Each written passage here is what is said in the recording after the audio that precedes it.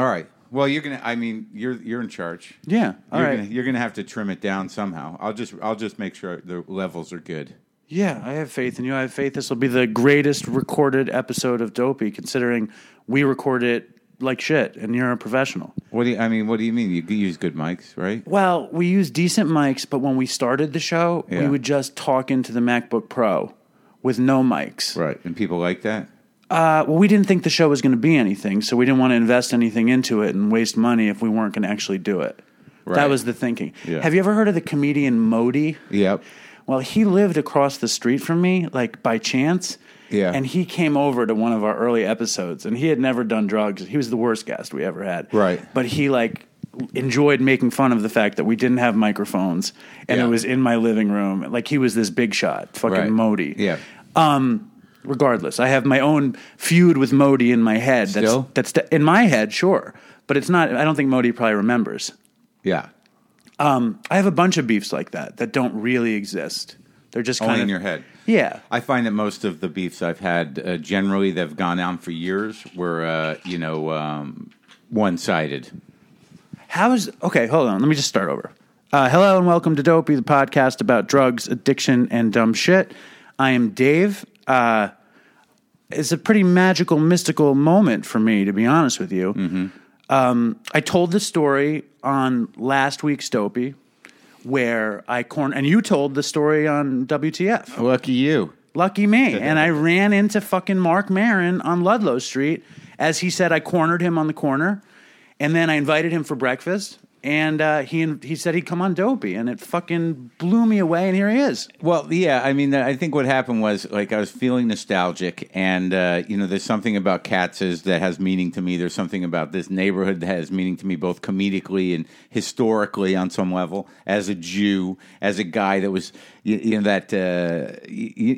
just come from that. I worked in a deli when I was in college, and Katz, whatever. So you come running out, and you work there, and you have this podcast, but I kind of knew about it because I've been in some sort of Twitter loop with people that I put you into. Oh, you put me into that? I think so. Yeah. I mean, because I tag you all the time. Well, yeah. So I kind of knew that it was something. I didn't know what it was or who you were or anything. I didn't know Katz's had anything to do with it. It doesn't. In fact, I used to bleep the word Katz's on Dopey. Well, whatever the case, the synchronicity of it, because of my affection for Jews, corned beef, pastrami, deli tradition, the Lower East Side, addiction issues.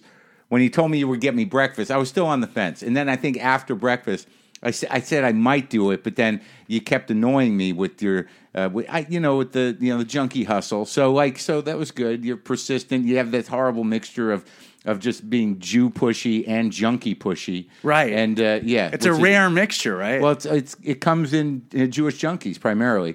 And it's not that rare. That's funny. I like that. but the double whammy of the Jew hustle and the junkie hustle. But then I thought, well, wait a minute, maybe there's more to it. Maybe it's time. Maybe it's a mitzvah that I'm gonna help this guy out. But then he started tweeting a lot, and I was sort of like, no, fuck, this is really getting annoying because now if I say I can't do it or I bail out on him, then I'm the asshole. But that's the real junkie hustle right there. I know what it was. No, but I wasn't going to call you out on it. Well, you kind of did, and I also I was in Stony Brook yesterday with my family. We went to this beautiful park called Avalon. Like the leaves are changing, and you walk up this hike, and it's very beautiful. And to me, I'm so crazy with getting guests on the show because it's like you said, people call you. Can I come on your show, please? Yeah. Could you please let me to come on? Roger Daltrey, can I please come on your show to talk about my book? That's not how that works. You know what I mean? No, he certainly didn't. Those kind of guests don't beg me, but there have been people, very few though, actually, who will personally say, I'm coming on. I want to come on. A lot of times I don't deal with it. I don't do the booking, but there have been a couple. Like Dean Delray, who kind of was pushy for over a year or two, but then it turns out he had a great story, and eventually I softened. So if you are the right kind of person, I will buckle. I probably am that kind of person because my story is just immense and beautiful. But I never thought, that you could possibly have me on WTF. Yeah. And I thought less of a chance of you coming on Dopey. In fact, right. I told you on the corner of Houston and Ludlow, I mean, I wanted to thank you for rejecting me. Yeah. Like, I wrote your whoever it is like 10 times, telling detailed issues, trying to get that trifecta of junkiism, Judaism, to get me on your show or to get on my show. To get you on. I never even considered that I have the gall to be on WTF. Right. Are you kidding me? I don't know. Who am I? Jake Fogelnest? I'm nobody. Yeah, that was. And he barely made it in Under the Wire. Jake came on. I had to beg Jake to come on my show. Had to beg Jake to come on. That's where we are here, Mark. Jake's all right. He's a good guy. He's a good guy. I've known him since he was a kid. Me too. I was a producer for this shitty show, and I was on heroin, and he came in like in this moment of sober, and they were like, he's going to work on your show, and I knew him from that whole Squirt TV thing, and I was like, I don't want him on my show. He's going to steal my show, keep him away from me. Steal the show? Well, I was a very insecure heroin addict. Back in the day, huh? Yeah, Not anymore. No. Are you kidding me? That's under the things have changed. Yeah, it's in the past. But Captain Confidence over here. I think the mitzvah of helping a fellow Jew, the service of helping a fellow addict, and the nostalgia of the Lower East Side, plus a burgeoning podcast, plus I said I would give you pounds of meat. I told you on the corner. Brought me a fucking salami, and I told you I had high cholesterol. That's why I didn't. I only took a few bites of meat the other day. You didn't mention the cholesterol. I didn't. It was implied. Yeah. And I, as a fan of you, I know you're a thing with weight. Yeah. And it's funny. I had a lox, eggs, and onions at Katz's. I should have got corned beef and eggs or pastrami and eggs, but then you brought over the little sample plate of the meat, and it was early enough in the day that everything was good.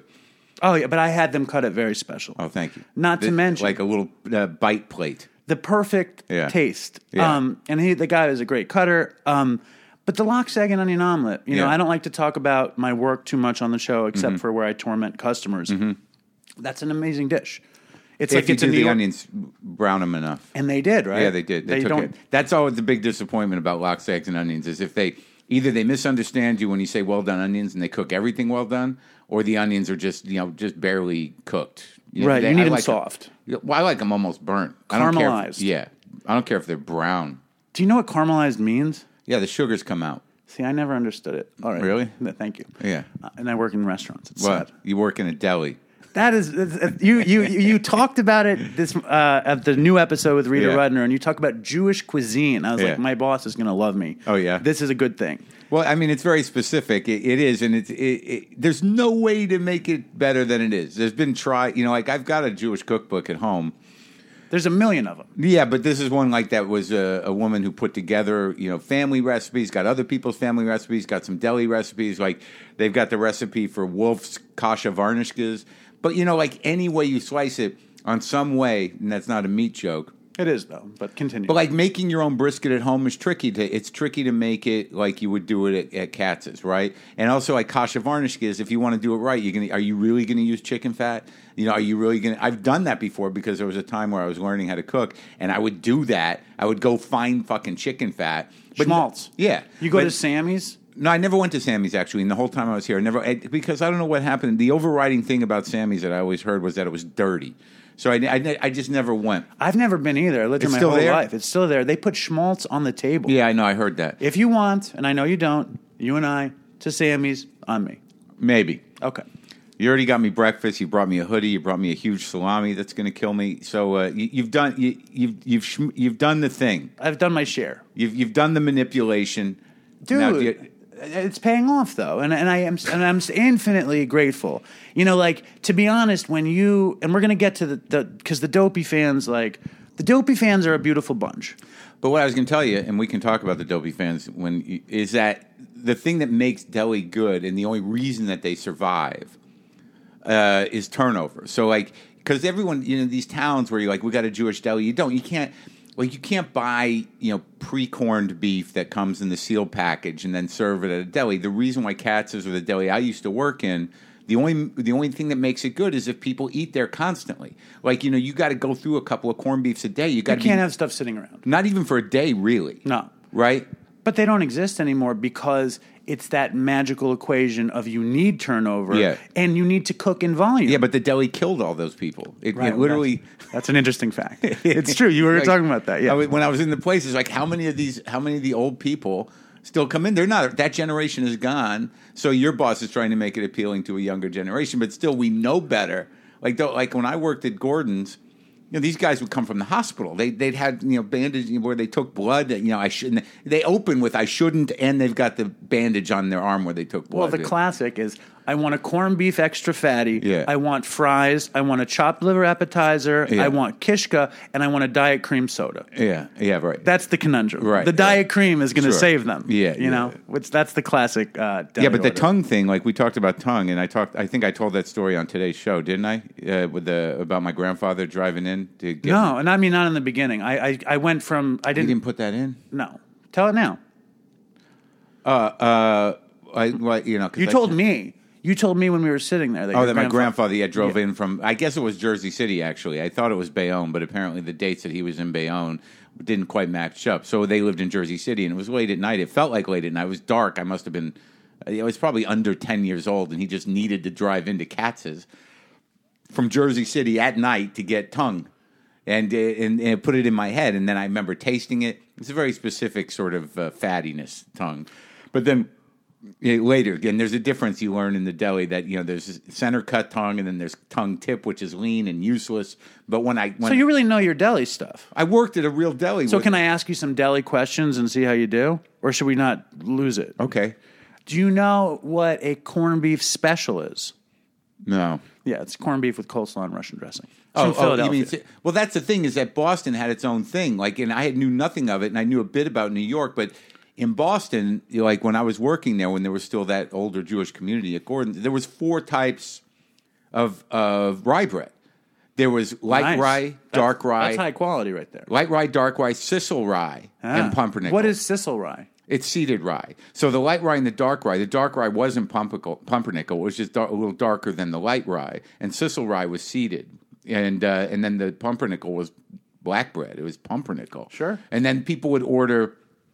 the heel of the bread, you know what that is? Of course I know what that is. Yeah, I didn't know that when I first ordered it. I don't know anything. This woman comes in yesterday and she says, I want a sandwich of first cut corned beef. Uh-huh. And they say that sometimes, or I want corned beef wet. Yeah. And I said, well, what's first cut corned beef to you? Yeah. And she said lean. Oh, right. And I said, well, that's not what it is to me, but it probably is because there are things I just don't know. Well, that's the weird thing about once you learn about the brisket, the double brisket, where is the lean corned beef? Is that the brisket's got 2 pieces. Like the lean is the part that hangs off that is not connected to the other part. So so the fatty brisket is from the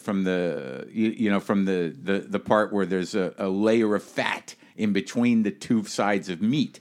And then there's this hanging off piece. It's not connected to another piece, and that's the lean. That's the lean. And like as an addict who has worked in a deli for so long, there's a lot of things that I should know that I don't know. But since Dopey is not the podcast about corned beef, pastrami, and tongue... It's about heroin and drugs. It's about drugs, addiction, and dumb shit. And deli stuff could be dumb shit, Sure. For me, it certainly is, but it does pay for my family. Yeah. But so when you come back to New York, how long are you here for? I've been here for like a couple weeks this time. It was Why a long so long? trip.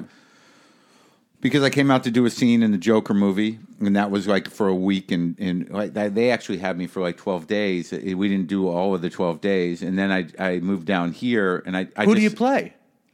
I play a guy. It's not a huge part. It's just a scene. I can't really divulge it without divulging some of the story, and I don't think I'm allowed to do that. Is it based on that book, A Killing Joke? No, not really. Did you read little that? bit. I did. It's good. I mean, I think there might be elements of that in, but I play. I did do a short scene with De Niro and Joaquin Phoenix. Wow. And I'm around, it's a short scene, but then I'm sort of in the last scene of the movie, kind of.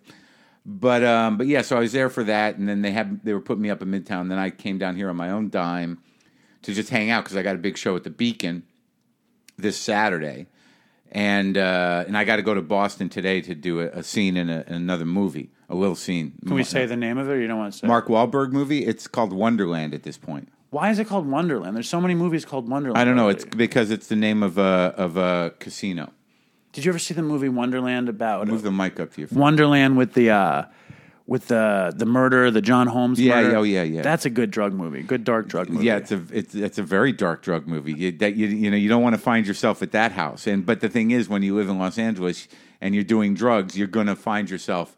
That's the thing that scared me the most as when I began to get really lost on drugs back in, like, so I'm 19 years and change sober. But looking back on So when's the anniversary? August 9th. Is there I'm August 13th. Is there some big 20th anniversary you're going to do? No, that's not day at a time thinking. I'm just wondering. No, dude. I do enjoy getting a coin from someone. There was a few years where the coin didn't come, and then there was, like, no one gave me one, and you get to a certain time, what are you going to do with the coin? You don't really carry it around, but I like getting it. I like holding the weight. You feel of it. Good. Yeah. Do they pass it around in L.A.? To give the juju on the coin? Some meetings, but I haven't seen that in a while. But they do. I've been to meetings. I've been to meetings in all different places, and I've had regular meetings. But most of the regular meetings in LA, they don't really do that. And also they don't give the metal coins. Like, most of the meetings that I go to, they give the smaller coins, and somebody like your sponsor or a friend or somebody they have you a metal one. But I think if you have a strong home group with a nice budget. Yeah, they you can get a good coin. You get a good coin, but I don't really go to regular home group meetings as much as I used to. But what I was going to say was that I was a guy that got into drugs because my heroes were always drug addicts. So I didn't know it would get to where it got, but there was always this idea in my mind that there was a line that I wouldn't cross, right? Like if I ever get to that guy, if I ever become that, I'm going to pull out, right? But obviously, that when you become that. There's no pulling out, right? You think that there might be when you're not in it. Is right. The thing. You're just sort of like, if I ever end up doing dope, or if I ever end up getting, that's when I'm going to stop. If I end up, my line was, if I ever start to lose my mind, then I gotta stop. Like, you're going to know that. But the point about people is that what I started to realize is just by being involved with drugs, outside of the actual doing of drugs, is that your chances of dying in a million different ways is increased because of the fucking situations you're going to find yourself in to service your addiction. Like, I used to do a bit about that. You just, I can't remember the bit, but you're in a hotel room with like pirates and weirdos that you don't know, and you're there because the pirate brought the drugs. The parrot may be annoying, but you put up with it, right? Exactly. So. It's just that thing, you're the possibility of you, and also, one thing I've noticed about junkies and about drug addicts is that if you're hanging out with a bunch of people and somebody dies, they're all going to leave. Right, exactly. Because they don't want to get busted. Because who are your heroes that were addicts that you were like, I want to be like them? Because I had the same thing. I had my list of heroes who I wanted to be like. And my list was like Keith Richards, Jerry Garcia, right. Fucking Lenny Bruce. Yeah, just drug culture in general. And you were into that too. Well, yeah, they were always the Burroughs, the writers, the Beats, Lenny, and Keith, and certainly Jerry, Hunter S. Thompson. I think there were just people that had the mentality. Coming out, I'm 55, so I sort of missed the 70s. But that was sort of culturally, 50s, 60s, 70s was still the residue that you looked up to. I mean, I went to high school, I graduated in 81. So, punk rock didn't even really filter in. It seemed like, there was disco when I was a sophomore, and then all of a sudden new wave came in, and I didn't sort of really know. So drug culture, the idea of it was sort of special. Like, I was unique amongst the people. Did you share it with anybody when you were a kid? Not the drugs, but the drug culture. Like, did you have friends? It was around. It was weed. There was a place in Albuquerque called the General Store. They had massive head shops, which I see are back. They went away for a while, but now they seem to be back. But there was, just all that psychedelia, bongs, rolling papers. It was everywhere. The Zigzag Man T-shirts. That was what the 70s looked like, and the early 80s. It was fashionable in a way. It was like Dazed and Confused. They did a good job. That was my time. Yeah. How old are you?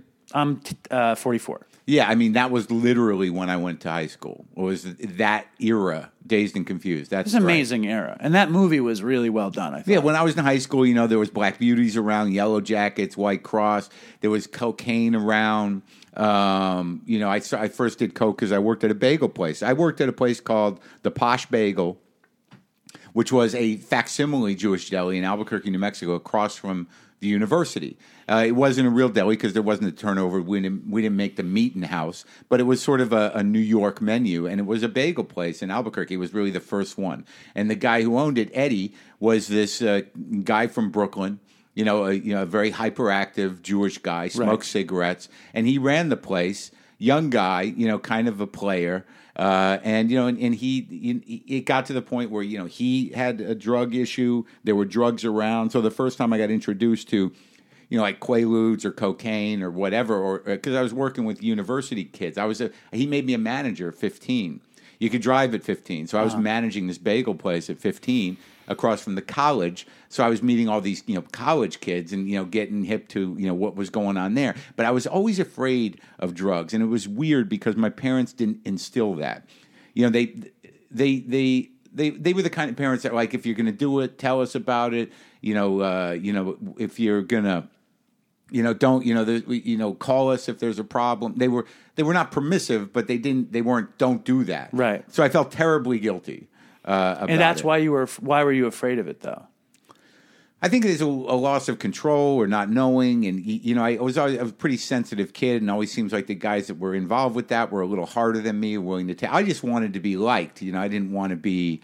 But what ended up happening, how it started really, I think when I look back on it, was that I had a bunch of friends. They were just drinkers. We didn't even smoke that much weed. But, how old are you talking about?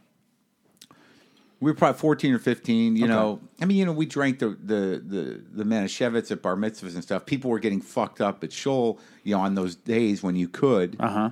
But, you hear that as the beginning of a story for a lot of Jewish dope fiends and addicts. Yeah. But I don't know that that's when it really started, because my trip with booze was, I was hanging out with these guys. I wanted to be friends with them. We all had our driver's licenses at 15. We were all drinking, but I really couldn't deal with beer. It was too filling. I didn't love it, and I just didn't like beer. So because of Keith Richards, I would always buy like a half pint of Jack Daniels, Black Label, or back then they had this Sour Mash label as a green label. Right. And I would just chug that shit. So, and I would chase it, and I didn't like it, but I never could handle it. So I was always the guy, out with the guys who threw up.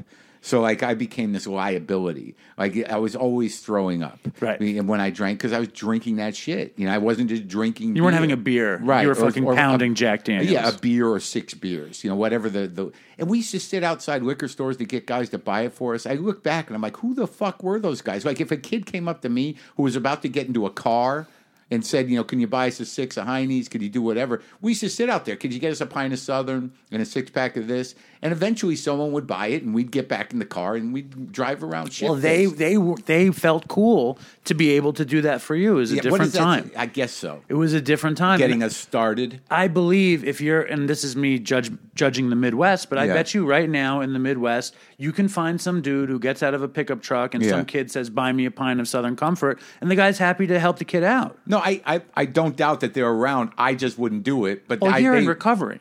No, but even when I was drinking, I'm not. Maybe it's different than giving a kid a beer at a party who's never had a drink before, or pouring a. When you're at you're a little kid and someone says you want to try a beer, take a sip. Whatever. That's different than like you're driving around in my friend Dave's fucking 72 Firebird, and you're just loading us up with booze so we could drive around and drink all night. Right. Giving us a loaded gun and saying, good luck operating this And there thing. were loaded guns around because I grew up in New Mexico. Plenty of guns around. Were there lots of Jews around in New Mexico? There was a community. Those places had a community. You feel like you knew them all. But, probably at the time and I was there weren't that many. But, there's there's definitely a presence. It's that, there were presence like, Houston, in Texas, El Paso, because, you did, USY, so you met all these people. Pockets of Judaica, if you will. Sure. Yeah, but they were around. But getting back to the actual booze part, where so I was this kid who, who like they would go to parties and I'd get sick. And, I remember like I threw up in my friend's Chris's car and he wouldn't clean it up and it was embarrassing, because he wanted me to clean it up. So he drove around with it was ridiculous. But there was a time where they threw me out on lawns next to parties they were going to because they didn't want to drive me home. So I'd be passed out. Apparently there was some party where someone ran in and said, "There's some guy dead on the lawn next door." And it was just me. And I just, I was too sensitive for it all, but I was trying to be cool. I did it because I couldn't handle the neuroses. Like I was thinking just too much about every which way, and my body couldn't handle alcohol. So like it was when I started smoking weed that I was like, oh my God, this really deals with me caring. I needed a way not to care because I cared way too much. I did too, but I didn't see that. I didn't really see it as medication. I felt like it was something I needed to do, and I could never get a handle on it. And the weed back when I was a kid was no good. It was very hard to find good weed, and it was. I remember the first time I got really stoned was across the street in this neighbor of mine, John's, had a tree house. So we smoked. Everything had a name. How old were you? I was probably 14 or 15 when I really smoked it, and I was growing it. I had seeds and I had plants out in front of the house, but I didn't know how to grow it. But I had these huge plants, and my parents got a kick out of it. But they didn't bud or anything. I didn't know about anything. It was the wrong side. I didn't have the side. You had the male plants. But so I go smoke it with John in his treehouse, and I got really stoned. And all these it had different names of I can't remember. It was back when High Times had centerfolds. Yeah, I'm sure they still do, though. But everything had seeds, though. There was none of these Sensimilla buds. It was just tie stick and this and that, hash pictures and whatever. But I got stoned, and I went home, and my mother was there, and I walk in, and she goes, "Are you stoned?" And I go, "I am. I'm sorry." She goes, "Well, why don't you go into your room and play guitar? They say you play better like that." Wow. So you've been playing guitar forever, then? Yeah, since I was forever. I always had guitar lessons. Yeah, I don't want to jump into music yet because I want to know when did drugs be? I mean, it sounds like alcohol was an issue as soon as you started drinking because you were just drinking huge volumes and getting fucked up out of your mind, getting abandoned on lawns and stuff. Yeah. And you were smoking pot? A little bit. I didn't love it. You didn't love pot. So what was the first drug that really spoke to you? Well, I'm trying to remember. I'm trying to remember exactly when cocaine came in, but and speed. There was, there were Yellow Jackets and Black Beauties. What are Yellow Jackets? Was speed? Yeah, and Black Beauties were like downers. No, speed. Speed. Okay. We didn't. You never knew if they were real or not, but they would be around a bit, and you'd end up, taking them. I remember we rented a hotel room, me and Chris and Dave, and we were doing drugs, and they had chicks, and I couldn't get a chick, and I got mad, and I was kind of lost my shit, and I was all jacked up on speed. Right, and so all this, you grew up kind of classic suburban alcohol, pills, weed. Yeah. What got you to comedy, and why didn't you try music? Like, why didn't you play in a band? I was not disciplined enough, and I have a certain type of personality where if I can do something pretty good or enough to make me know that I could be really good, it's usually enough to be pretty good. Okay, I understand what that is. I get it. And you didn't feel like that with music? Well, no, I played with some guys. We tried to put a band together, but I didn't have the discipline. I wasn't a nerd. I did not like listening, trying to figure out exactly how to play songs or leads or really kind of lock in. I didn't completely nerd out. I liked playing guitar. I liked having an electric guitar. I liked having amps, and I could play okay, but not great. And but I just didn't focus on it in the way that would have made it. We used to go see bands. There were guys I liked. It next to the Posh Bagel was a place called the Guitar Shop, and there were all these guitar players there, and they used to call me Bagel Boy, and I used to go over there and hang out. I got a really nice guitar when I was younger. The first guitar I got was a Telecaster because of Keith. I had a Les Paul Deluxe Copycat was the first electric guitar I got. It was probably $100 guitar with the gold top. But then the first real guitar I got was a heavy Fender Telecaster. But I was never a great player, and I still don't think I'm a great player. But the fact is, I bought the equipment. I remember buying an Explorer body from Schecter.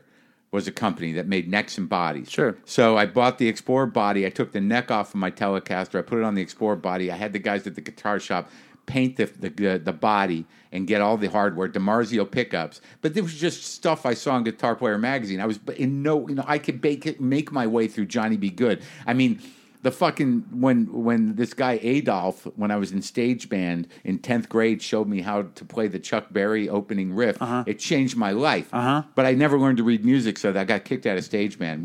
We would get high at lunch, and that was when I was smoking a little more weed. And I told the guy who would learn how to play music, he wanted me to play bass in the stage band. I thought I could just disappear back there. It was a nightmare. I got kicked out of stage band. But I did learn how to play the Chuck Berry opening. I can almost play it right. But I have this belief. Yeah. And I think you probably have the same belief, but maybe not. Some people are just fucking intrinsically capable of doing stuff that other people aren't capable of doing. Maybe. That's certainly true. It's like you can tell a story. You can captivate an audience, but you can't pick up. I mean, I think you play guitar pretty great, but I worked hard at it. That's the thing. It's about working hard. I don't know that I am naturally gifted at guitar, but I have a feel now. And over the years, I mean, I'm 55 and I kept playing because I played with guys and we had a band, but we knew 4 songs, and we couldn't play out. We couldn't make a living at it, but we played a couple parties. There's a pretty funny drug story about that where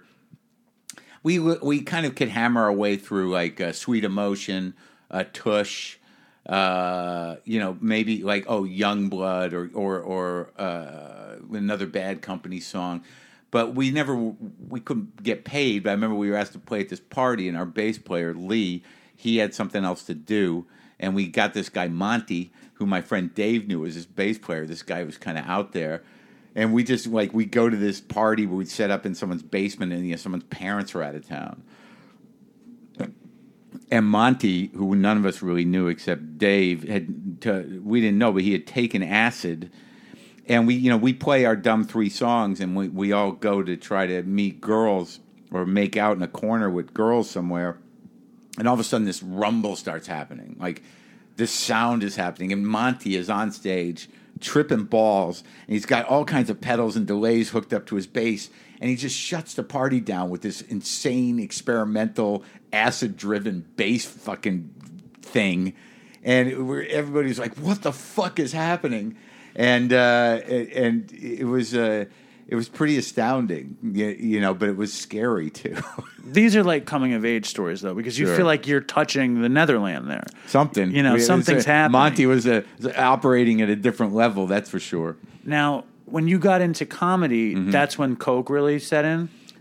No, I did coke a bit in high school, but coke was expensive, so I hang around people who had coke. But once I got into college.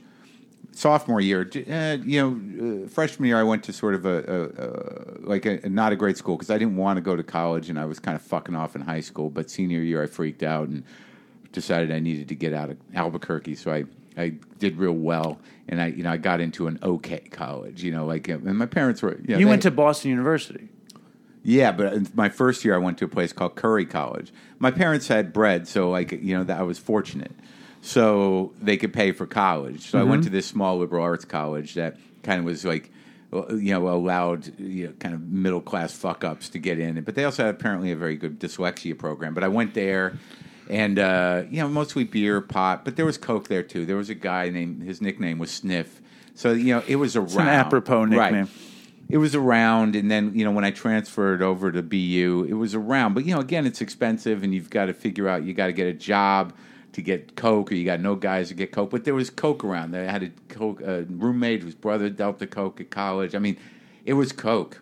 So I was doing that, before by the time I got out of college, I had a pretty good, I did coke. But, this is pre-dope. There wasn't, dope wasn't a thing, dude. This is a thing about now that's different. It really, dope didn't really what are we talking about? You said you graduated high school in 81. Yeah. So you graduated college in 85, 86? Yeah, I was there for 5 years. So 86, 87. Yeah. I mean, people were doing heroin, but they were doing heroin down there. No, they were shooting on Avenue D. Shooting white dope. Exactly. But there was the white dope, when I got here in 89. Yeah. After I'd already hit the wall with coke and I'd cleaned up once. The transition, what I remember is that, the dope became very good and then it became snortable for the white middle class kids, right. And that was in the late '80s because it was happening when I was here. But there was none of that black dope around. There was none of that tar dope. Not around. in Los Angeles, though. I wasn't in Los Angeles, but right. even then, I don't. I remember hearing about tar when I went to rehab. After I hit the wall in '88. I was in rehab in '88 because I'd cocained myself and sleep deprived myself into a psychotic state. So when I left, L.A. in '87 after being at the Comedy Store for almost a year, I was hearing voices in my head. I saw sort of mystical conspiracies. I was like way out of my mind. And I went back to Albuquerque and I dried out a bit and I checked in for a 30-day rehab. Was that the one? Was that the time? No. Well, it was the time, but I've got 19 years sober. That was 88. But when was it? Because I know, I could keep you here forever, and you're not going to let me keep you here forever. I have a bunch of stuff that I need to know about. All right, go ahead. What made you get clean? Why did you want to? First time? Break it down. What are we looking at the watch? How are we feeling? How are you feeling? No, I'm fine. It's just I got to pack and shit to get a car at noon, but we're fine. I'll give you the time. Well, what got me I was terrified. I was hanging out with a very dark crew. I was hanging out with Kennison and whatever that baggage that brought to it because I was living in the house behind the Comedy Store that Mitzi Shore owned and would rent to comics. I was working the door at the store. I was driving the fucking Jeep during the day, running errands.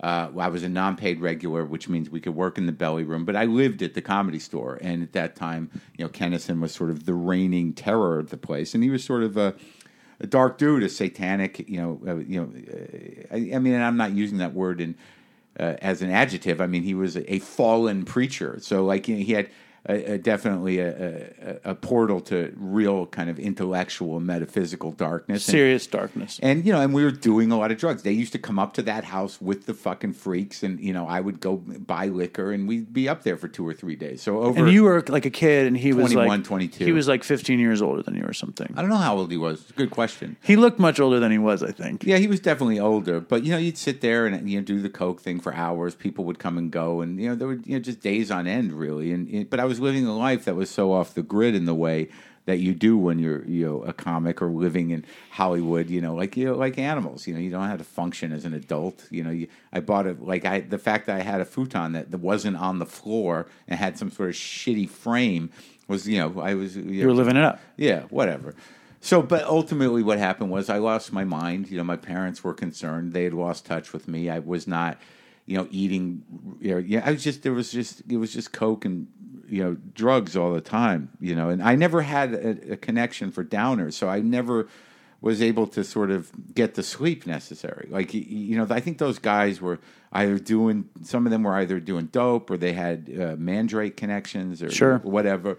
But I never seemed to be in that loop. I was in the coke loop, but no one was giving me the Valiums. Yeah. See, I couldn't take an upper without a downer. I literally, I'm so up in my body that I just crave downers. Well, I think I had a Ritalin effect. I think that the coke gave me, kind of leveled me off. It was intense, but it sort of, I don't know, did something else to my brain.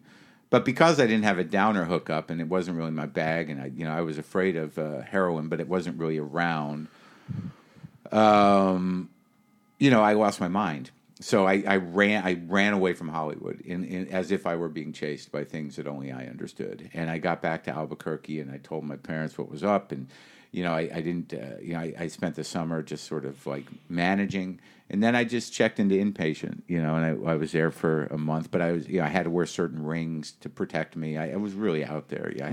I had to have a skull on my shirt. Right. Was that cocaine psychosis? Yeah. So how long? And then you got out of that, Well, I sobered up. I didn't really understand meetings or the program. It was very cryptic, and I didn't understand the steps or the traditions. I go to meetings; it didn't resonate. I couldn't integrate the program at all. So I got sober. I moved to New York or moved to Boston to start over again, doing comedy, and I started doing open mics and I stayed, I white-knuckled for about a year and a half, probably a year and a half, 12 months, 14 months maybe. And then it just started to sort of ease back in because you could drink for free at the club. And, I came in second in a contest in 1988, and that's when I started working professionally, doing road gigs and driving around. but I didn't, it didn't immediately get to psychosis again. It just sort of, built up, and then, what the fuck happened? I don't know. I read it. It was in your book, but I don't remember because I don't remember anything. Well, yeah. Well, I mean, it just eventually, I started, like, I was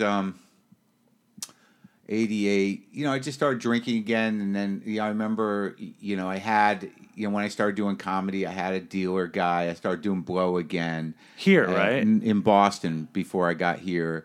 I had a guy who used to primarily deal to musicians. So you go to his house. He had a very nice apartment, and a lot of equipment around there because these poor guys would, trade. Right. I remember one time I was hanging out with this guy Frankie, who was dead now, and I went to score like a gram of blow, and I ended up buying an amp. Right. Can I get that? I got to take a gram and give me the Fender Reverb Deluxe. Right. Was it a Fender Reverb Deluxe? It was I think it was I think it was a Marshall solid state, single piece. But like then I go back to Frankie's SRO and I want to do some blow, and he's like, I want to do some too. And then I remember he said, do you mind if I shoot mine? And I'm like, all right. So I go in, I watch him fucking slam this fucking blow.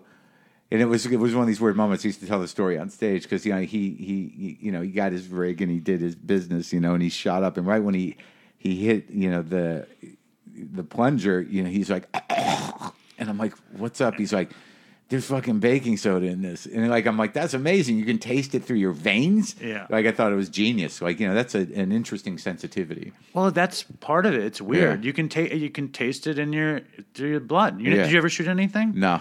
Yeah, it was like that was the line that I was afraid to cross. Well, good for you. Yeah. I mean, like. It's an experience, yeah. But the tasting through your veins is a very like weird sort of daredevil thing. Yeah. Like you're like getting like, oh, I taste. It's like it's funny because like foodie junkies are like, oh, I taste nodes of baking soda and a little bit of fruity blah blah blah whatever. Yeah. It can kerosene. be exactly. Yeah, I taste a little kerosene, a little cyanide in the back coming up. Yeah. Coca. Well, I mean, when I was in rehab, I learned a lot about guys who had that relationship with the needle, and I knew guys that did, like guys who just got to the point where they would shoot anything because they like shooting, right? Aspirin, whatever the fuck they get. Well, when we started doing the show, my partner would. People would write in and say, "You guys should do a video where you just shoot water." Like as like a funny video, and it's like it's not going to be funny. It's going to be terribly traumatic to be shooting water. And my partner Chris went, Reddit. You know what Reddit is? Yeah. He went on the opioid site in Reddit, and it's just people shooting dope in videos and talking about dope. And he found it to be incredibly triggering and crazy. No, so it's like I don't think that's what did him in, but that was like a little bit of the beginning, for him. But it's a tough, I've known over the years, many junkies, and it's, because of recovery and because of guys I knew. And it's just like, I know also because I didn't build that relationship, but the relationship with the needle is hard to kick.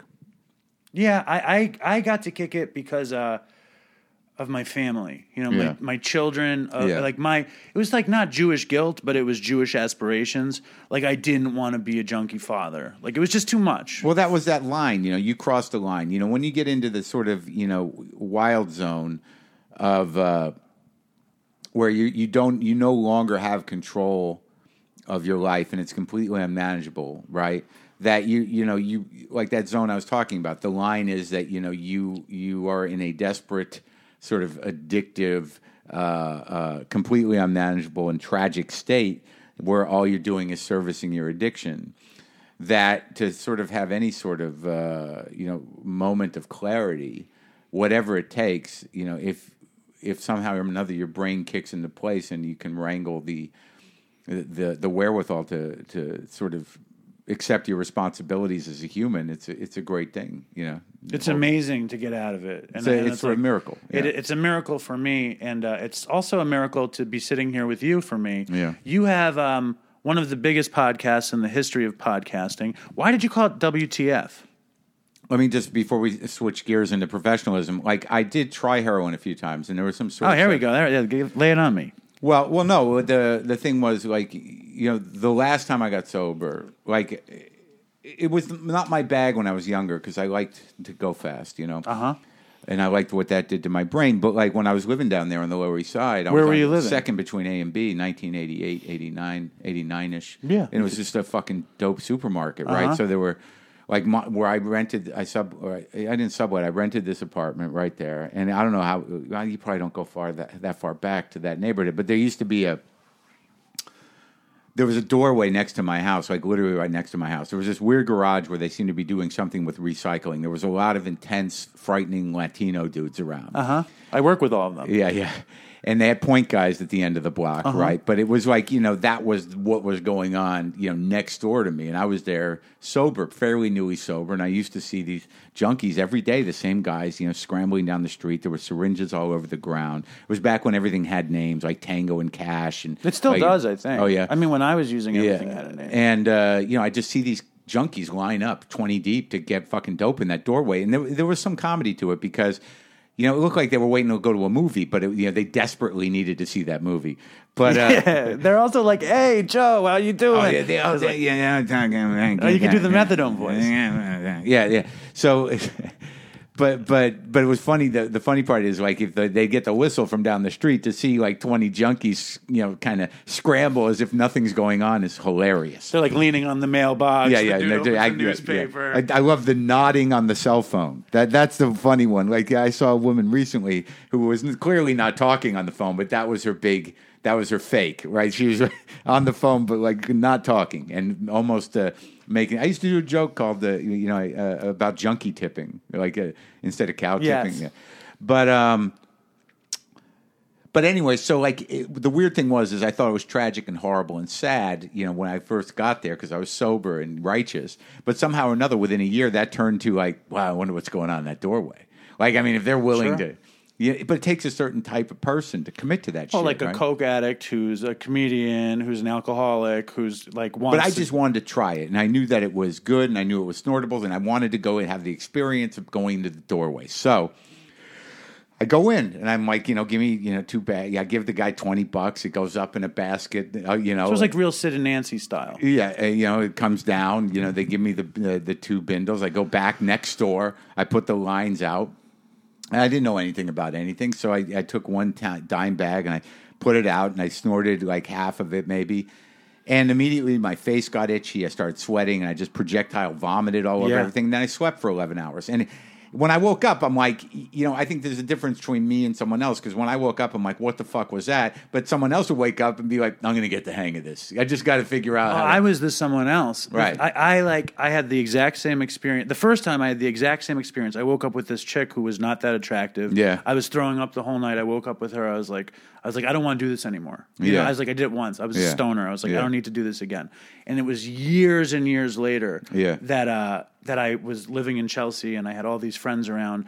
And there were delivery services, and all of the kids from my art school came over to buy Coke. And I was like, well, what are you going to give me for all of this Coke? Yeah. And he throws 2 bags of heroin, and for free because I had sold all this Coke for him. He's like, here's 15 years of slavery for making me this money. Oh wow! And so I snorted it with my friend. It was a Sunday night. I threw up the whole night. Yeah. I put on The Simpsons. Yeah. I passed out during The Simpsons. Yeah. But in the morning when I woke up, I was still high. And I felt that residual high in the morning that was good. It was like the feeling. And I was like, holy shit. And I also was working in TV at the time. I was working in TV at the time, and I had all this new pressure. And I felt this, I don't give a shit. And then like I got a show, and I decided when I had a show, I was Miles Davis now. I was John Lennon. I could do what I wanted. I could handle it. And really, I was just so scared that I needed something to take away the fear and make me feel confident. You didn't. And when you did heroin, you were like, I feel sick. But it took me a while to get it.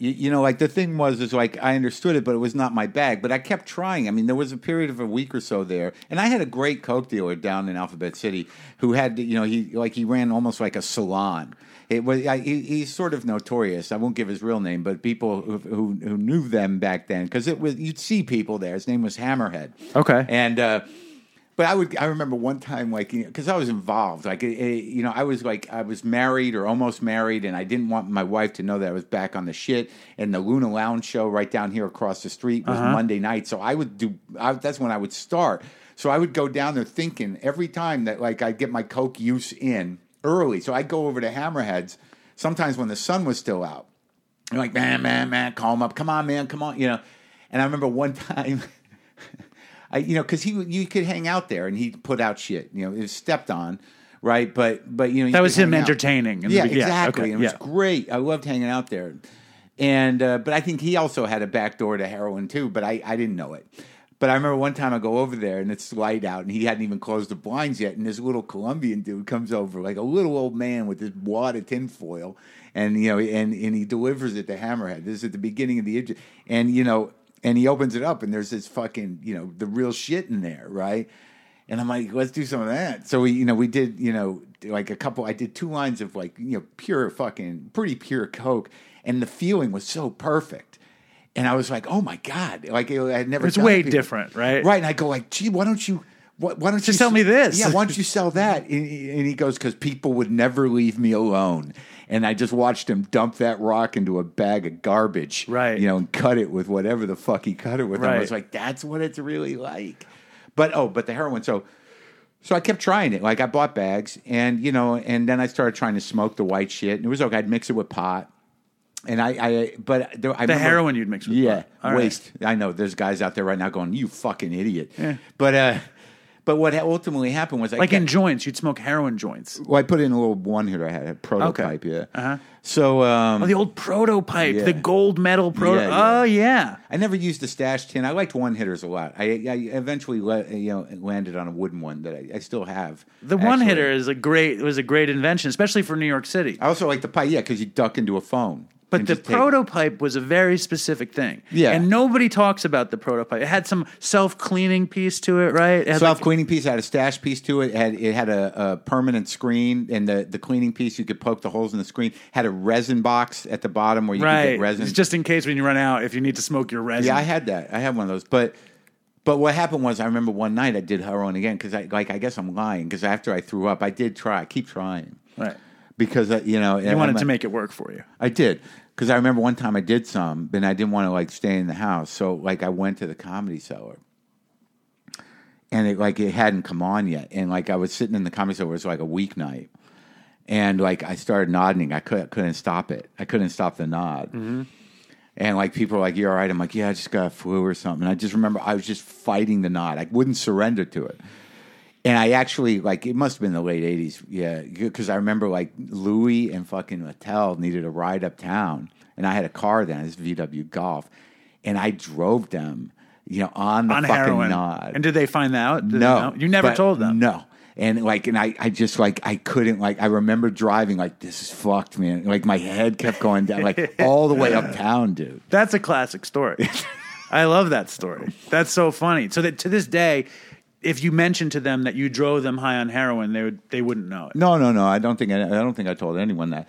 But then I kind of that was right before I freaked out. And I left town. I left.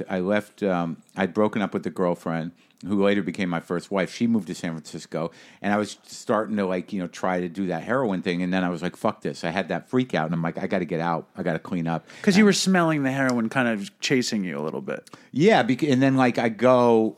I just decided on an impulse, I'm going to San Francisco. Because I wasn't getting on stage that much, and I was, back on drugs. And then, I left. I did the same thing I did in L.A. I just sold everything. I gave my bed to the guy across the hall who was sleeping on the floor. And I just got in my car, and I drove 22 hours. But I remember I had a couple of those dope bindles, and I was still smoking it in the pipe with the pot. And I drove across country in 2 or 3 days and just landed on her doorstep. And I was like, I need help. And, I'm fucking here. Can I live with you? And we had broken up, and, she was seeing somebody, and, it was a fucking kind of a disaster. But we got back together. I moved to San Francisco, and I got clean again for a year or so. Did you get sick?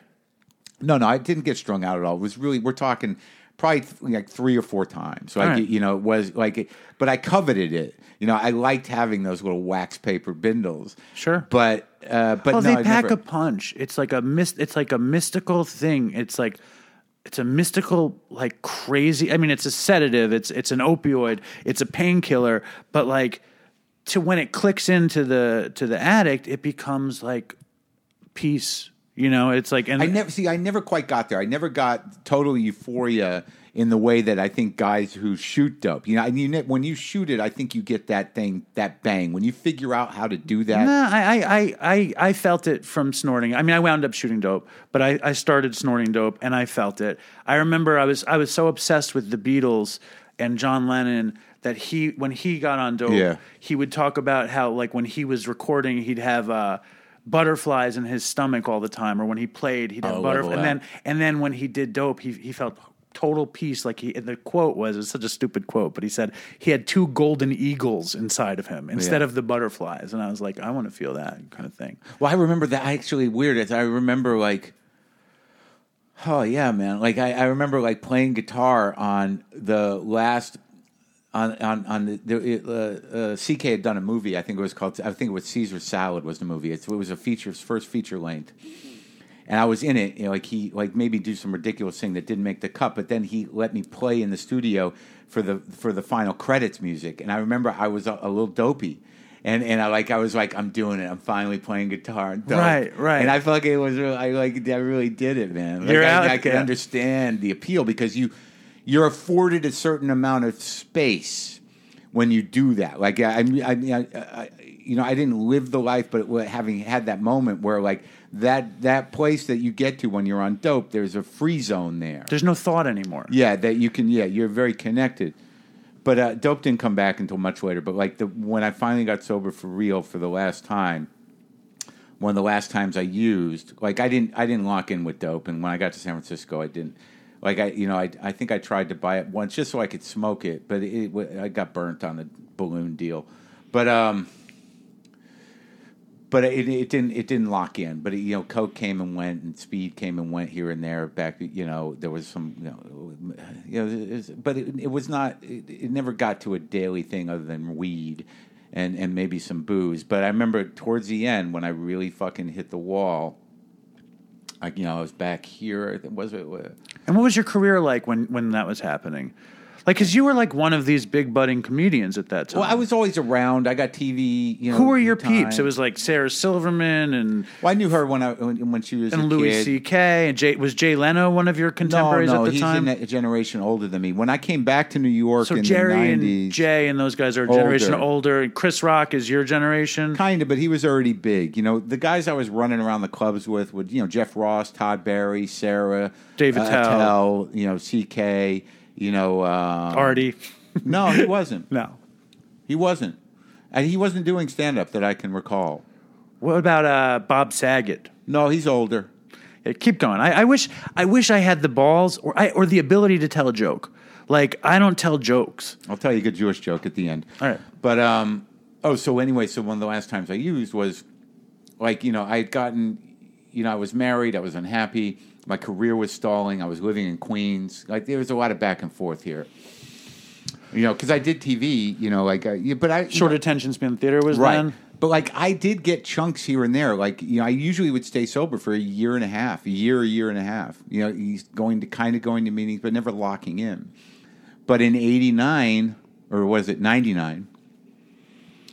I was on the road. Okay, and I was doing the Seattle Comedy Festival, and I was using again pretty heavy when I could. But again, I was married to somebody that wouldn't tolerate it. So when I'd go on the road, I'd lean in, dude. Right. But like that's where it got dangerous, because if you're like sitting there counting the days to go on the road, and then you got to get a lot in. So you got to get it all in. You're hanging out with freaks. You're fucking pushing it. You're living your second life, right? And the life you want to live. This other life is like the daydream, right? So then I'm like in Seattle. I didn't have any shit with me. I didn't bring any shit because I thought maybe I'd play it straight. And fucking Mitch was there before he died. Hedberg. Yeah. And I can out him. I mean, it's like everybody knows the score with Mitch, but I didn't know anything. But we were co-headlining at this Seattle Comedy Festival, and I didn't bring any shit with me. And I hook up with Mitch. He's like, "Oh, I got shit." He had shit, right? Like he had some 8-balls, and then and he also had some tar, right? And I didn't know what they were up to, but they were doing their thing. But I was in their room, and we're doing blow, and then he gives me some tar, so I'm foiling that shit. So I'm smoking that, and they're going in the bathroom doing whatever they're doing. But we're just all in there listening to My Bloody Valentine. Right. Just nodding out. Yeah. In Seattle. Yeah. 1999. 90. Yeah, it must be early 99. we did that. Heroin chic is full on. I guess I didn't know. I'm just saying that's maybe the dope is running everywhere. But he was traveling with, there were people, the guys that were really needed it. They had guys everywhere that would get it, or they'd have a guy that would, service that. But I remember I did that for 3 days. I did a mediocre show, and I was checking out of the hotel, and I was waiting online, and I started to sweat, and I went outside, and I threw up in a planter. And then there was one other time when I went to Chicago for a comedy festival. Me and this kid Dave, who's sober now, we ended up getting 8 balls, and we just in the room going nuts, for 3 days.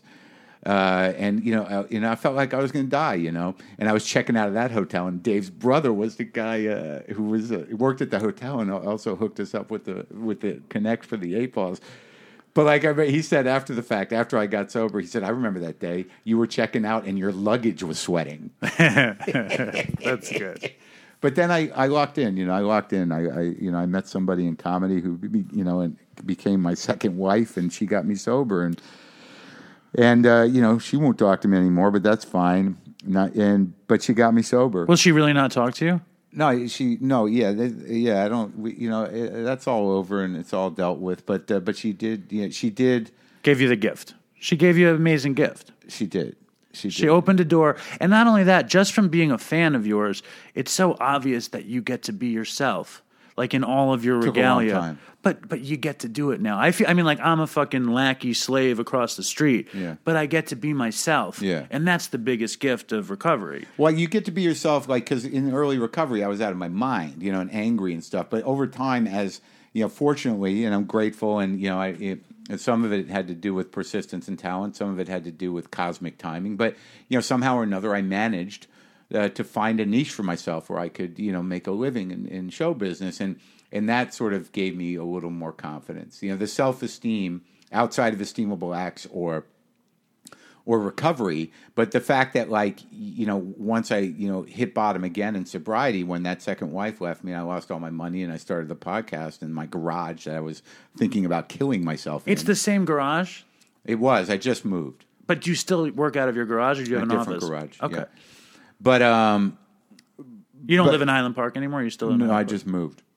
Where do you live? I don't talk about it now. Some schmancy fancy spot. Not too. No, it's not that schmancy fancy. But I just I try to keep a little bit of I just dude. Because it was weird, and no one bothers me, but it was very easy to find my address. How about when Obama was on and your whole neighborhood gets shut down? Yeah. That was it was okay. My fans are generally good people.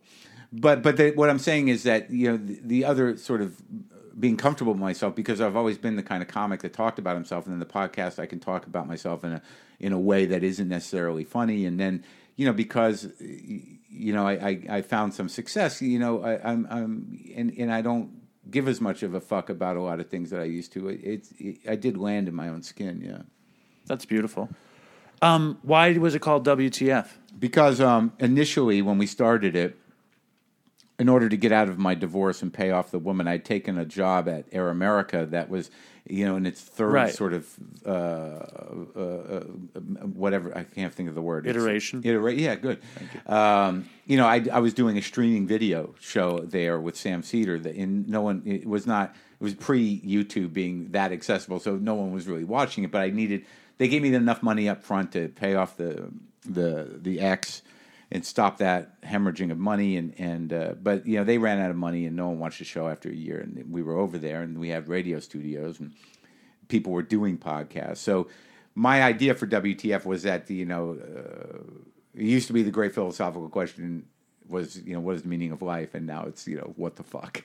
So it was this idea that I thought was an umbrella idea where we could do a bunch of segments sort of around the idea of what the fuck, but it was vague. Right. So the first 6 or 7 episodes, there were many segments. There was some comedy in it. There was a recurring guest. Matthew Weiss was in the room. The interviews were shorter. We were just feeling it out, hijacking the studios over there. And Did you always want a talk show? No, it was when you do comedy, you realize that after a certain point, if you're not going to be a big comic or that doesn't happen for you, that there's the skill set enables you to do things like you can be a writer, you can be a showrunner, you can be a host of some kind, you can be an actor or whatever. So hosting was a possibility. I'd done a talk show pilot for Comedy Central that with HBO Downtown Productions, but they went with The Daily Show. Right. Who did you like? Who are your favorites? Talk show hosts, like when you started having because you basically became one of the biggest talk show hosts in history. What, with the podcast? Yeah, I guess. You don't think so, dude? Your podcast is immensely fucking huge. Yeah, I think that people like whether they can tolerate me or not, or my self-centeredness, and at times. But I do feel like I have a reputation of being a good interviewer. Dude, you're good. Fucking, I live for talk shows. Or I love the idea of them. When I was a kid, my mother would listen to John Gambling on the radio, and I would be like, "What a relaxing job!" Or I liked Regis, because he's so friendly and sweet. No, I understood the skill. It was not really my. I never saw myself becoming what I am, but I evolved the skill of conversation by asking, by settling resentments. And by asking people how they fucking deal with life, right? It sort of evolved, and but I always had a natural interest in other people, especially charismatic people, because you get a charge out of talking to them, Well, there's a soulful quality to your show too, and it's one of the questions I wanted to ask you because after Chris died, I was trying to figure out how to do my show alone because the show was funny because it was me and him laughing at each other and talking shit and friends do. And he was very funny and very smart. And I started to do it by myself for a minute. And I would listen to you and I tried to listen to Bill Burr. Yeah. But Bill Burr just laughs at all of his own jokes. Yeah. And I can't, you know what I mean? I'm just not like that. You don't do that. No. You have a certain sad soulfulness and then a great interview. Yeah. But do you ever feel lonely when you do it by yourself? Well, I think that was a skill. I knew from doing radio that I had a knack for that type of mic. You know what I mean? Who the hell knows why someone talking in a radio format is compelling? I don't know why. I don't know if you can learn it. But there was a period of time where I knew that I had to learn because I did a morning show on Air America, so I had a crew. And I knew that to really transcend or be good at the medium, I had to learn how to talk by myself into a mic. Right. And it was a very conscious thing. How am I going to learn that? How do you even do that? How do you fill time just sitting there by yourself? Who are you talking to? Do you ever worry about if things are going over or not or whatever? Not much. I mean, I have a brilliant producer, who keeps things in check. But have you always had that? He's been with me since Air America. I met him, Brendan, when I was, he was 24. I'm on my own out here. I'm in the wilderness. Yeah. Well, okay. Anyway, continue. But I mean, he's not in the room with me. No. But I just he'll feel, he puts the show together.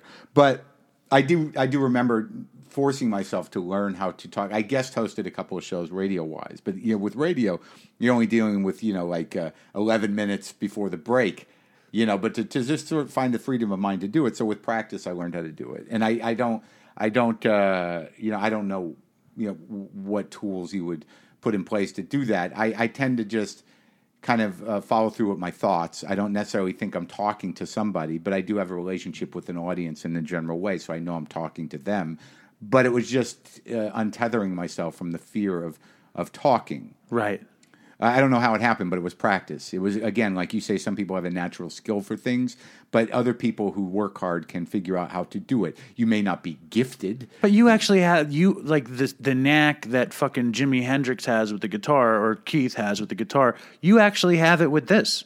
You have that knack. Well, I appreciate that. No, I'm not. I never had any real role models. I always liked Letterman and stuff for short form conversation, but people, if people talk about Stern, I didn't grow up with Stern. I don't think I've ever listened to a whole Stern show. I heard you on Stern, though. That was good, though. You were great on Stern. He didn't have me back ever. Why not? I don't fucking know. I know why. Oh. Because he felt I love Howard. Yeah. Fucking, as far as I'm concerned, if Howard had a cult, I would join. You might be in it. Well, I'm not. He does, doesn't he? I'm not in it, so okay. I don't know. But I think that he feels threatened from time to time, and especially with this new age of Howard not being Howard, and you and Joe Rogan and all these people kind of nipping at him in a way. I guess. And rather than just being I want to join up, own it. Yeah. He shies back. away. Yeah. And also that shit with Artie on the Howard Stern show, I think it really affected Howard. It changed the show. It changed everything because he decided he wanted to get into this mainstream stuff. Yeah. Like have Gwyneth Paltrow as opposed to the guy who farts songs or whatever. But I stopped listening to Howard because I live with my kid. Yeah. And there's just too much cursing and sex, and I don't want her to hear it. Something happened when he was completely able to say however he wanted to say anything. Yeah. I think things changed when he got divorced and when he moved to Sirius. When he got divorced, it was epic. But I think I think that's the other thing that I want to talk about. I know that I'm pushing way out of our time sphere, but like with Howard, you feel like you're amongst friends. Yeah. You feel like you're with your friends. And he thrived on that. Yeah. I don't think he could do what you do. Yeah. With you, you're in your head. Yeah. You feel your soul. Yeah. And then these interviews. Yeah. Like, they're pretty amazing. Yeah, I want to connect with people. But it's pretty amazing. No, thanks. Like the Keith, I listen to Keith. Yeah. I'm such a Keith Richards fan. Yeah.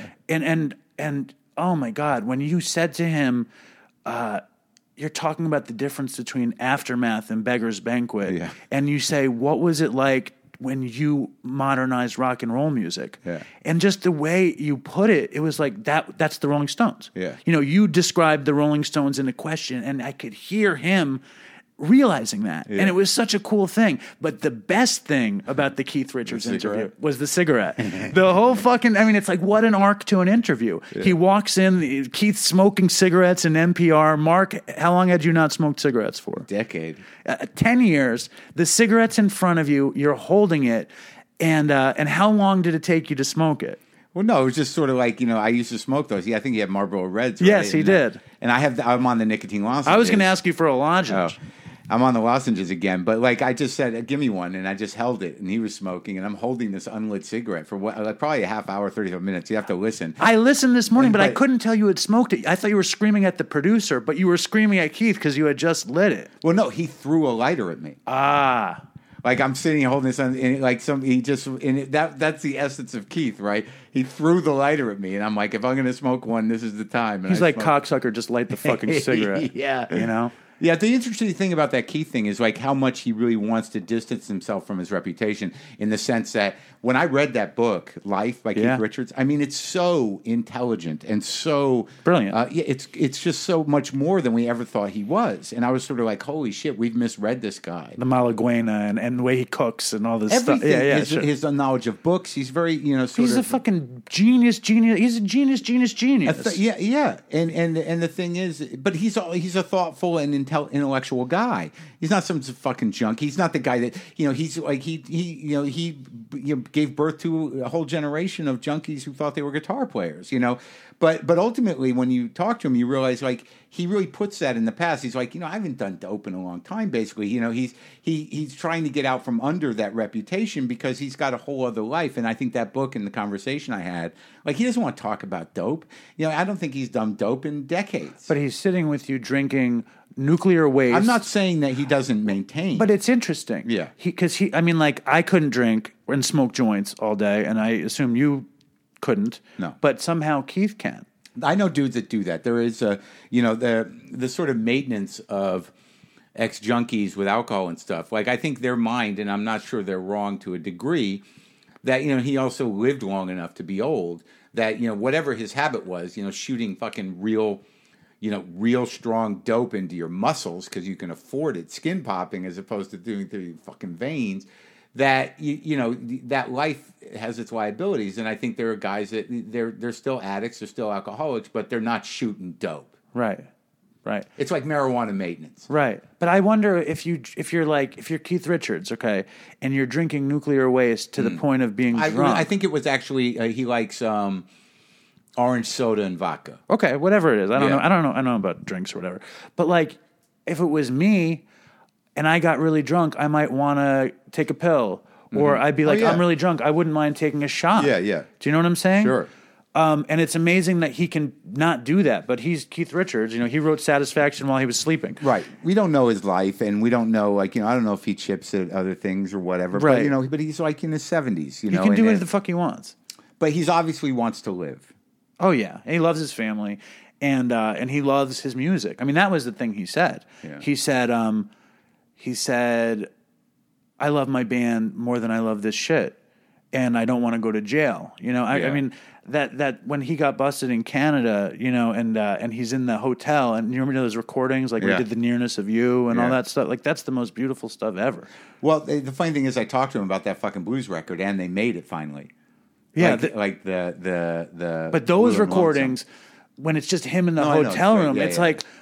It's like, oh my God, that's beautiful. I love I love that solo album. The what was it called? That first solo he did with Locked Away on it, and I don't know. Oh, it's such a good record. I gotta get it, but it's old. But like I asked him about doing straight blues record, and then like a year or so later, I don't think I had anything to do with it. But they put out Blue and Lonesome like last year, and it's fucking great. It is great. It's great. Now here's another question: when you have a guest on, and you know that their early stuff is way better than their later stuff, do like you said that to Paul in a weird sort of way. He was so funny. He was so quick, McCartney, because I thought I would get him on that. Because I talked to a lot of these old guys, and I said to him, you know, a lot of guys, you know, as they get older, they think they're still doing their best work. And he says, I was with the, you know, I was in the Beatles. Do you feel that way? He's like, I was in the Beatles. That's a pretty high bar. But he still fucking always needs to one-up John. It's like he always does. He always has that story where John walks into the bar and they play Yesterday. Yeah, like because I wrote. I don't think I really felt that, but I'm sure it's there. I went to see Paul last year at the Barclays Center.